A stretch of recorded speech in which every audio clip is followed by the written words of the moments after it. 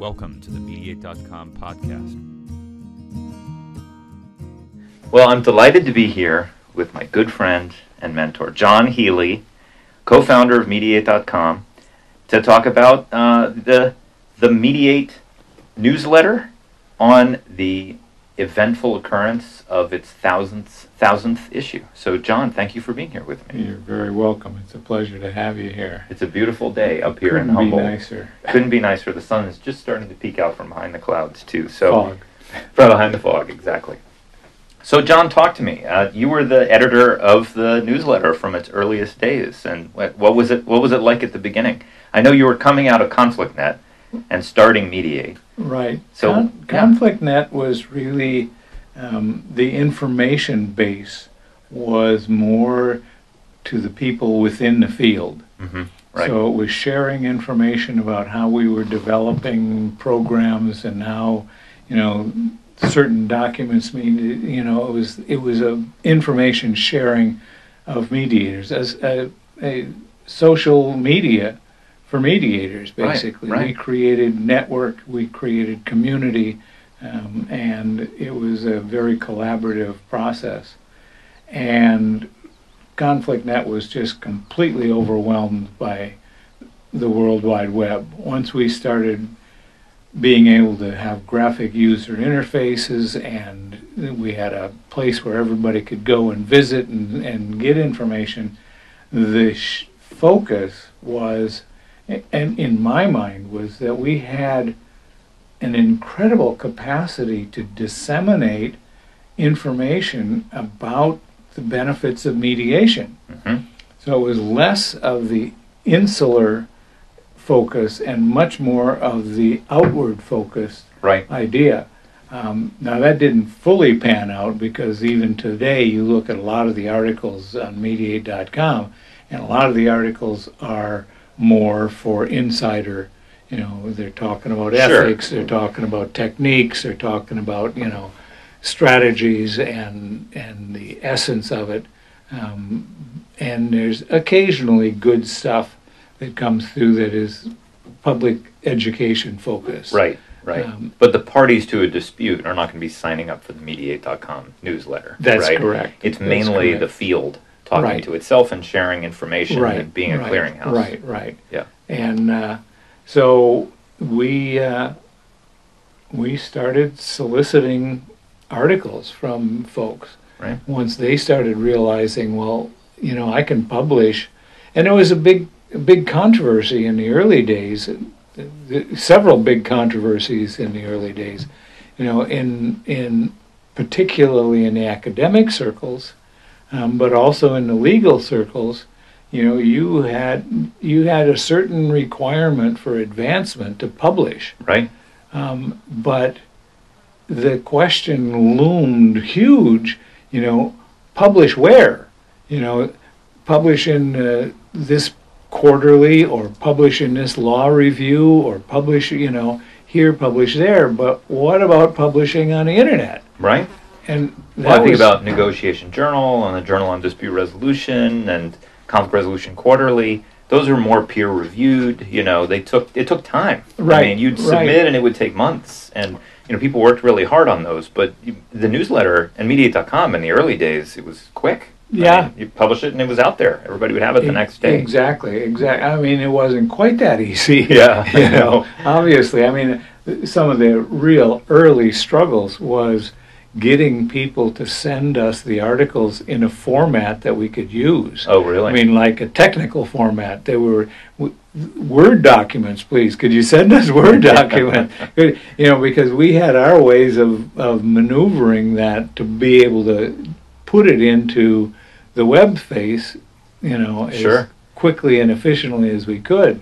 Do you remember some of your early authors? Who were some of the people that wrote a lot for Mediate in the early days?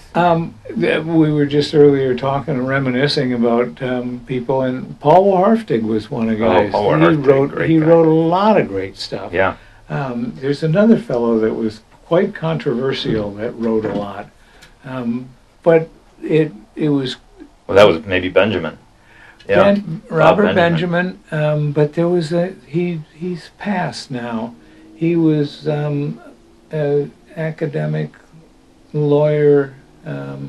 He was very controversial, and he wrote articles all the time. I remember Paul, one of the things he liked to write about was the media as mediator.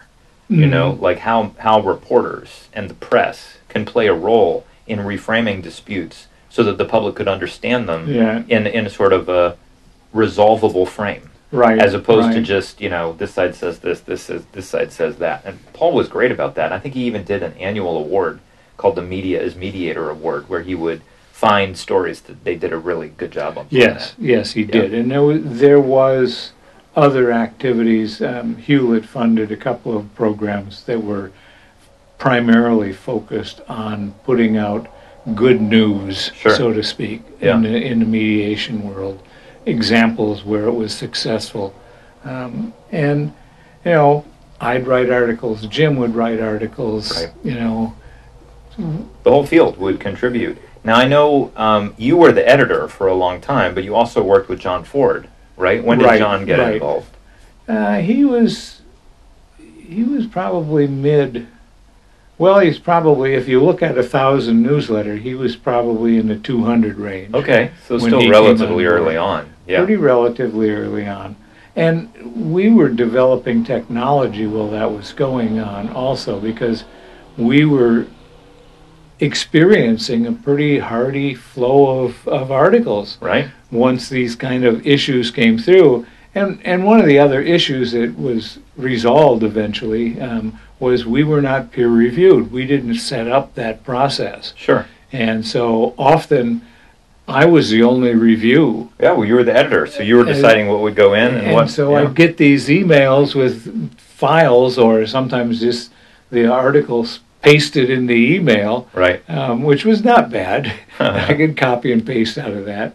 And then my job at that time was to read it over, a lot of reading, and then format it and put it up on the web, right, on the site. And that was tedious. Mm-hmm. Mm-hmm. And Carol was brilliant, and we were very interested in cataloging everything properly, and really making sense of how we could search on it, and how it would show up in other search engines. I mean, we were a lot about the numbers.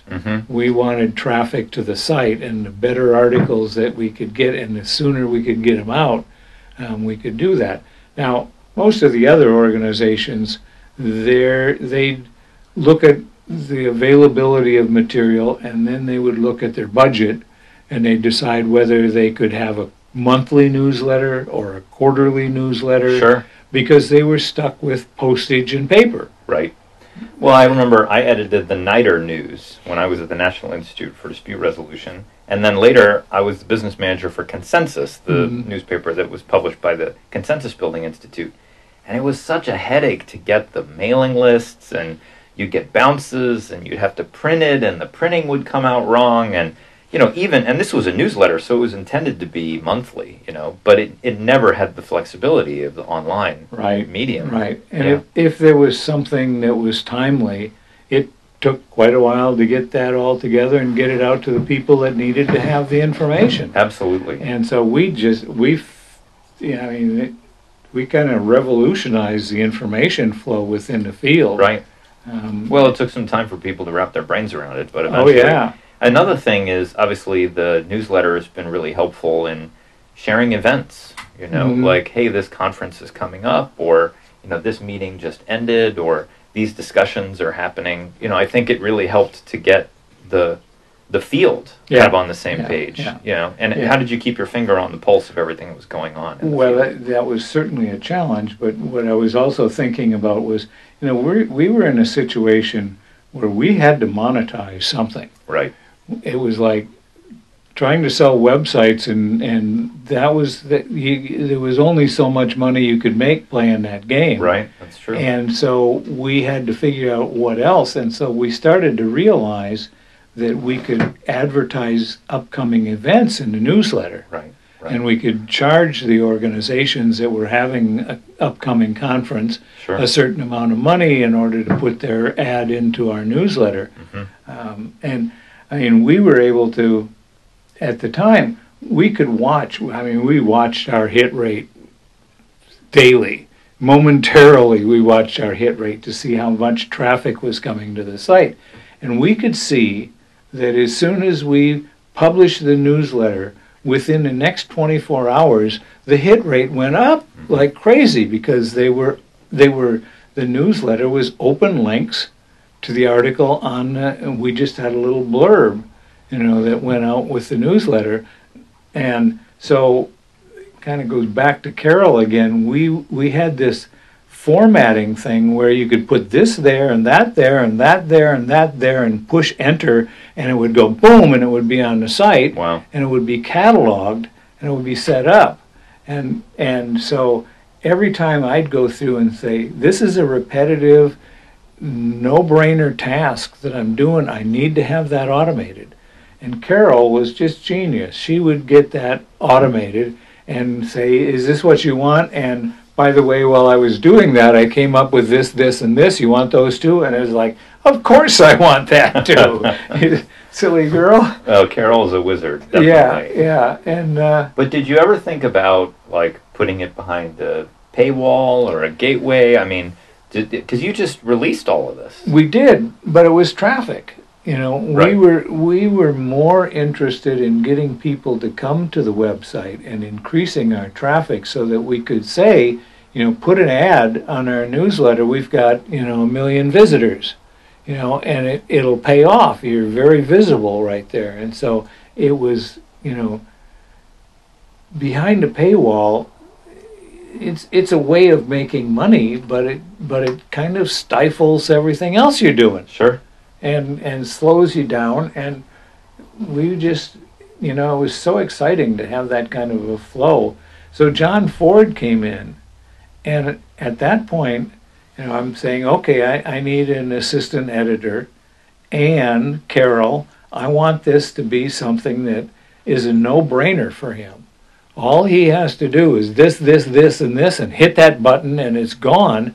And not only is it on the website, but we generated the newsletter from that technology. So the newsletter was sitting there in a bin, waiting for its date.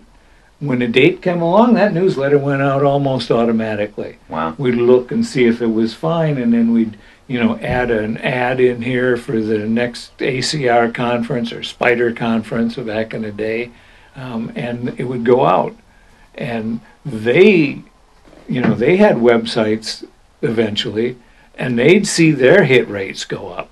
Of course, most of their websites were on our platform, so we watched their hits go up. Right. And we'd call them up and say, "Hey, you see that? See what just happened here?"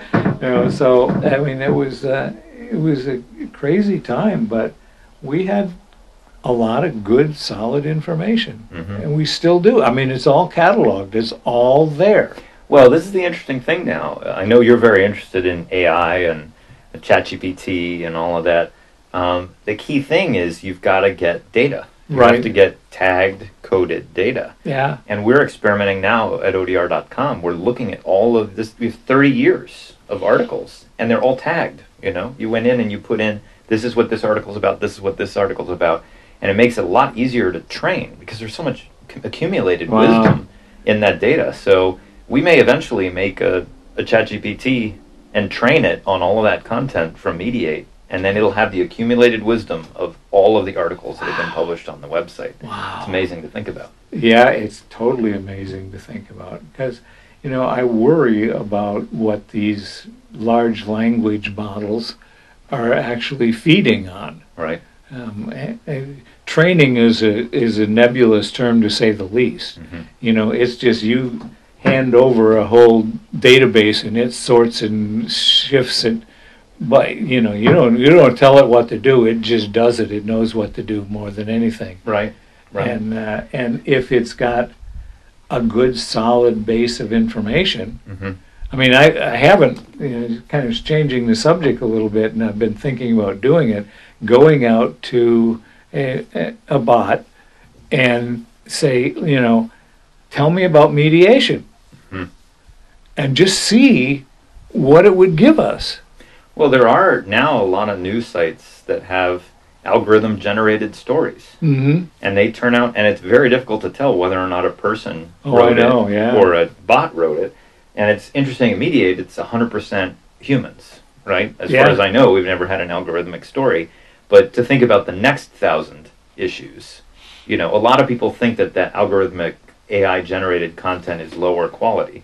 But the question is, for how long will that be true? Right. Because right. there may come a time. We're looking at a 5-year-old writing right now. But it's getting smarter every day. Every day. One question I wanted to ask you is, do you remember any controversies that ever arose out of an article that ran on the newsletter? Or did you ever intentionally say, okay, look, here's a debate within the field. We're going to run one perspective, this newsletter, and then another perspective. Because we have had some of that during the time I've been back at Mediate. There are issues that emerge on the listservs and things like that. And my instinct is to go in, right? I mean, we're conflict professionals. We run in when other people run away. Right. But I just wonder if you remember anything like that. Well, certainly there were authors who were unhappy with my saying, no, we're not going with that. Oh, that's interesting. And I mean, it was kind of disturbing, the amount of power I had as editor of that thing. I'd confer with Jim on some of them, but or John Ford was on some of them, but ultimately I made the decisions. You made the call, right? I made the call, and so there were authors who were not happy with me that I just said, no, we're not going with that. You could rewrite it and do some different things, but I wasn't playing that kind of an editor for the field either. But there was one article that brings me to another topic also, but there was one article by a Canadian mediator who was talking about high conflict personality types. Mm-hmm. And it was kind of code word for Asperger's spectrum. Interesting. And they were talking around it. But what was really interesting and shocking to me was that the Asperger community were then and are still now very active online. Oh, yeah. They're extremely active online, and they picked up somehow or another on this article. Right. And then they started, disseminating it through the ASPE community, as they called it. And we used to have comments. Right. At the end of the articles, which I really enjoyed, in which, I want to come back to the comments, but it's interesting what you say, because I think there are some articles that I read now, 10, 20 years later, and, it didn't really age well, and it's not necessarily, it could just be society has changed. Like, we had a whole conference on mental health and mediation, and going and looking back at some of the things that were written, advice for mediators around how to deal with mental health. Right. It was very stereotyping, cliché. Oh, so I can see why the Asperger's community would pick up on that. Like high conflict personalities. Sometimes it could be addressed in a less than sensitive way, and I think we have more awareness about the nuances. It was addressed in a less sensitive way. Yeah. And there was always, there was an underlying current that said, if they're too crazy, they shouldn't be in mediation. If they're too this or they're too that, mediation is not appropriate. I recall those exact words in some of the mediation trainings I got back in the 90s. Yes, and it was very like, is that right or not? Yeah. Is this the way to go or no? But it's interesting. I think that a lot of people on the modern internet bemoan the lack of that editorial or curatorial role. In someone coming in and reading something and saying, I'm going to push this back to you. You need to think about this a little more. Or I'm not going to run this because, now it's just, people aren't paying for that. So anybody can go and you hit a button. I mean, when the Mediate newsletter first started, that was sort of pre-blogs. It was before Facebook. It was before LinkedIn. Yep. Now these social media channels, there's no editorial. Anybody can put up whatever they want. Right. And I think it's interesting. You were sort of a transition point from the paper publications, which were heavily edited, and they probably left 5 articles on the table for every one they ran, to the modern internet, where every thought is shared in real time. But you played that role. You did have a power. That's what you said. you had a power in deciding what made it into the newsletter, and that newsletter hit, tens of thousands of inboxes. Well, and I was in a unique situation because I wasn't an academic, and I'm not a lawyer. Right, who chose you? Yeah, who the hell do you think you are? And I had some of them really come right out and say that, and it was like... Like, I have a PhD, I'm a professor of this. I know. Who are you? You're some guy in Berkeley. And I'd try and say, well, this article's got some problems with it. Well, who are you to say that? Yeah, right. And those controversies, like, who can benefit from mediation and try to put parameters around that, I would get confronted with scholars who wouldn't agree with me. Yeah, sure. And it was like I didn't have a leg to stand on. And the same thing with legal issues along the way. I wasn't a lawyer. And the lawyers, said this is the way it ought to be. And well, that's still an issue. Yeah. And so I was in a weird place because I was not an esteemed, knowledgeable person in the field that could make editorial decisions. Well, I'll argue with you a little bit there, because I think you clearly were from the field, you were passionate about the field, you played a key role in the field, and your heart was in the right place. Everybody knew that you had the strength of the field at heart. Not everybody. Well, but it's interesting. But I do think it is interesting. You didn't have any academic credentials, and back then you didn't have like a professorship in some ways to say that's why I run this. But I think a lot of people liked you in that chair. That's one of the reasons why everybody still loves John Helie in the field, because you were just committed to helping the field succeed and helping things move forward. But it's an interesting thing. Who should be making that decision?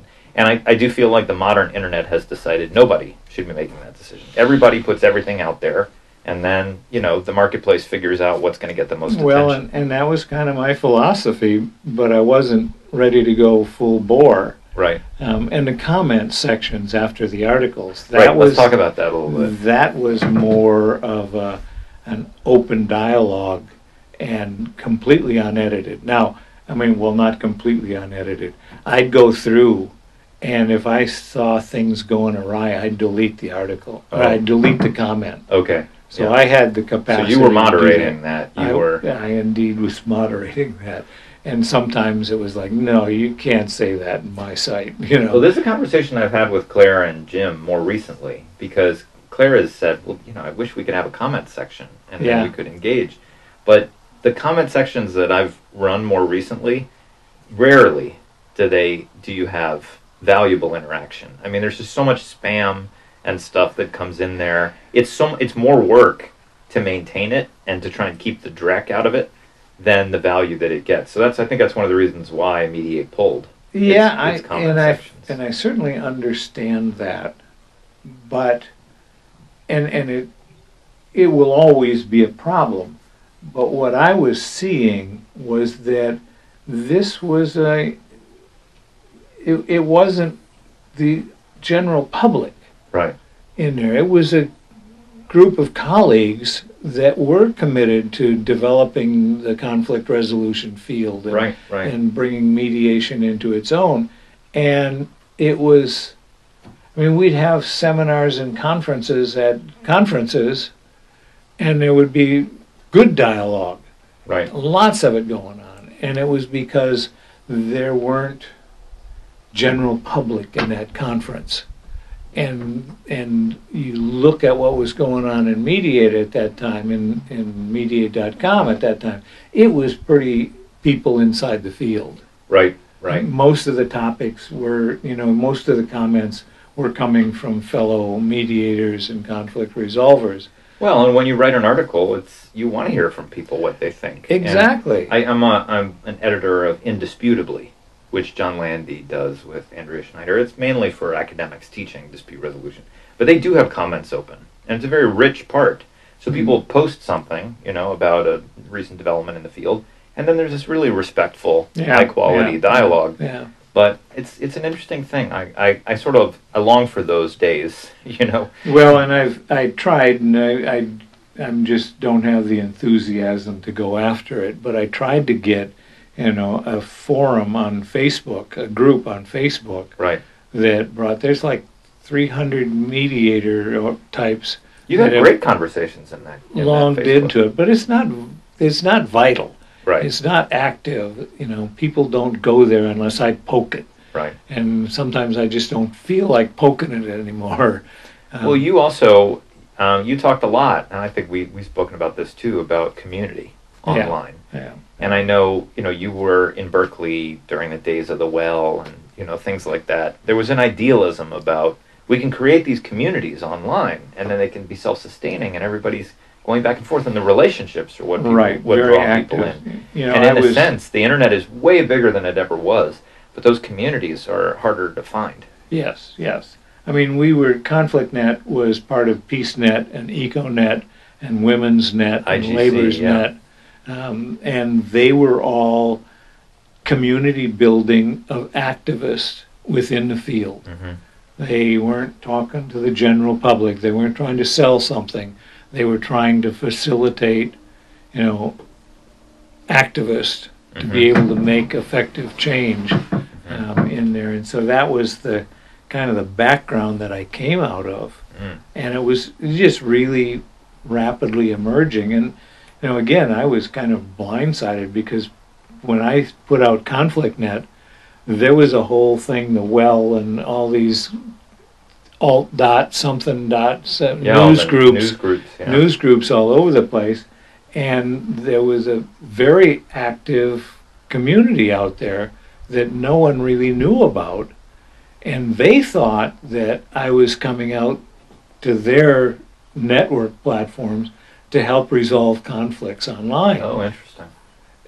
And it was like, what are you talking about, conflict online? And then I was introduced to the whole concept of flame wars. Yeah. And it was rude and bizarre out there for a long time. And it was like I tried to play around a little bit with keeping the conversation going in a conflict situation and responded to a couple of nonprofit organizations that were having problems. And but I realized, boy, that's a dangerous thing. I don't know what I'm doing out here, and I'm not going to take on more of that stuff. Yeah.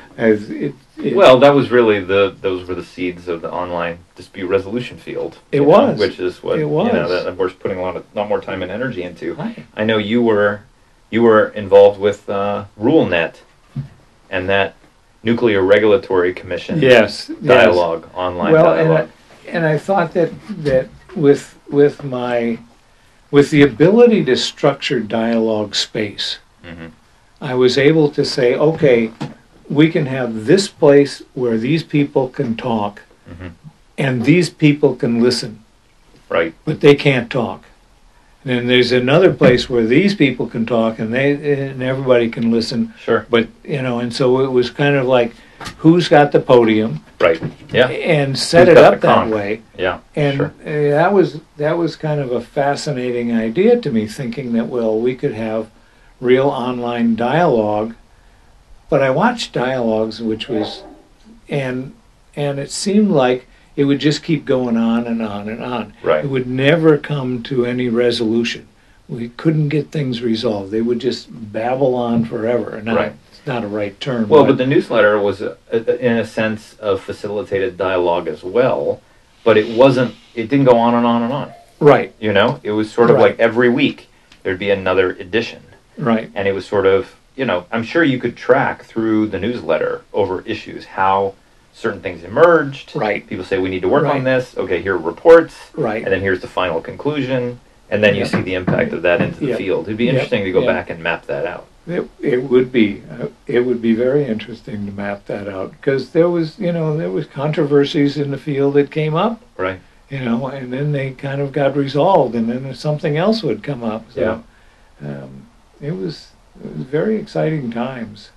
Well, but the other, let me sure, go. Please. The other piece was the community.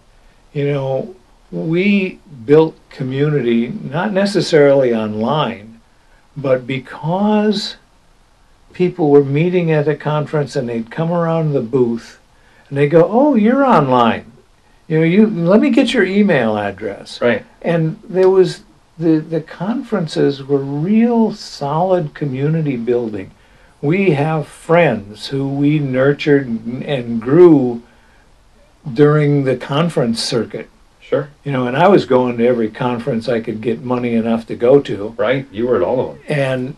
And I'm online with ConflictNet, was that little sticker that I'd put on your badge at the conference, and that connected people. And they started talking, and then after they talked, they shared emails back and forth. They all of a sudden, it's so bizarre to think. They didn't know who to send an email to. Right. And they didn't get any emails from anybody. And now it's like, please, don't do that to me. I know. Yeah, now people are a little bit skeptical about giving out their emails. It's like, what am I signing up for? We went down to the lounge, we went to the restaurant, we went to the lobby, right. We hung out together, and we got to know each other and become friends. Right. And that was a real important piece that I don't know if that's happening anymore. I think it is. The young people, new people coming up and creating those bonds like we had. I actually think, when I think back to the early days of ConflictNet and Mediate, a lot of people were, I remember when I was working at NITR, I took all the outside information requests. And I would say every day I got 5 or 6 letters or phone calls from people saying, how do I get involved? How do I find out who's doing this? Mm-hmm. And I had a directory of all the community mediation programs in the country.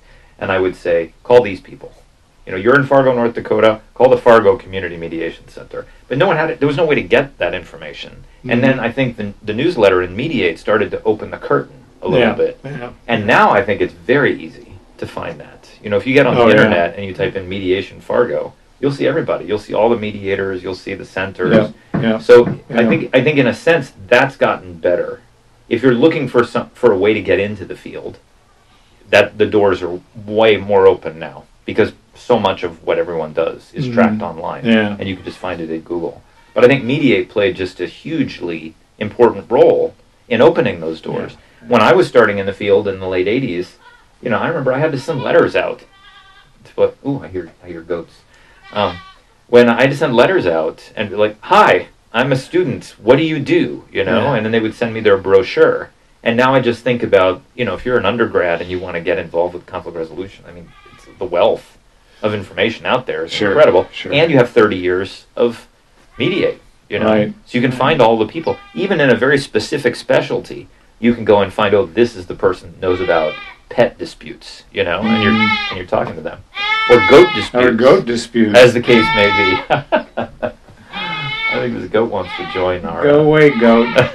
Thank you. Well, so again, this is the 1000th issue. Yep. And this is a moment, this is climbing a mountain.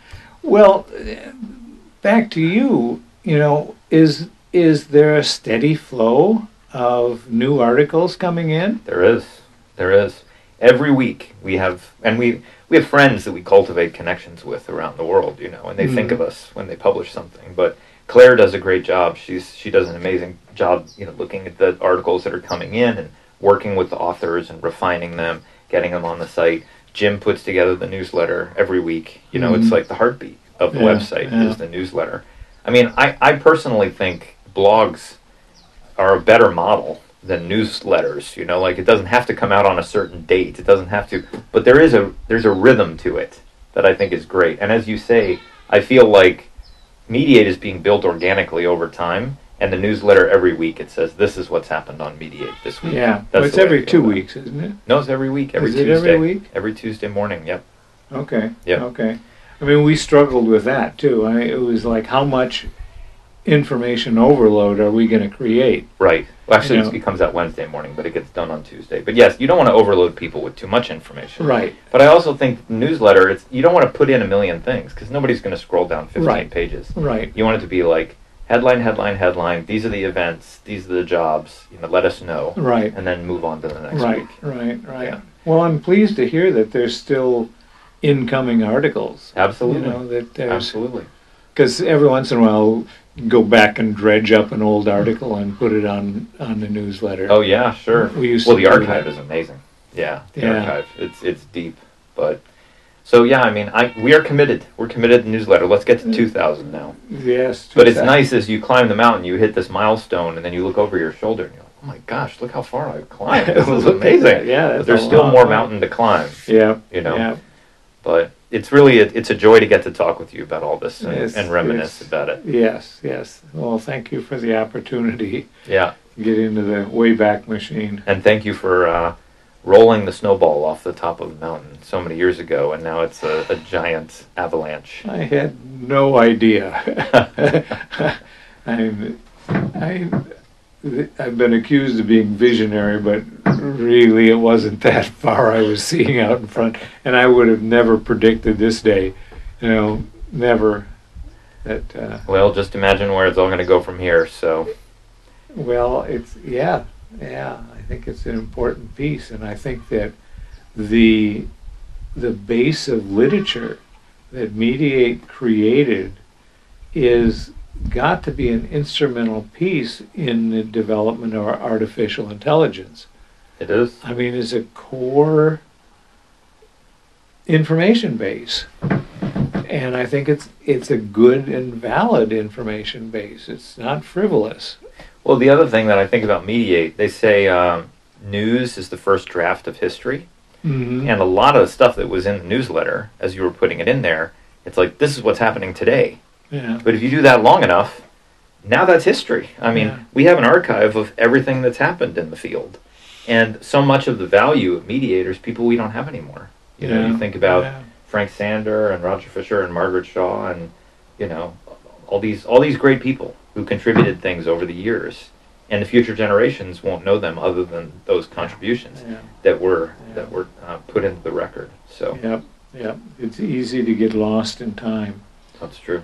I've been very fortunate that I haven't been lost in time, that I still get acknowledged for the work that I've done and as a player in the role. Absolutely. Well, that's a good thing about being the co-founder of something, is you will always be the co-founder of something. Yeah. Doesn't matter how far it goes, you can't lose that. So. Yeah. Well, John, thank you for taking the time to chat. This was really very fun welcome. to Thank reminisce. you. All right. All right.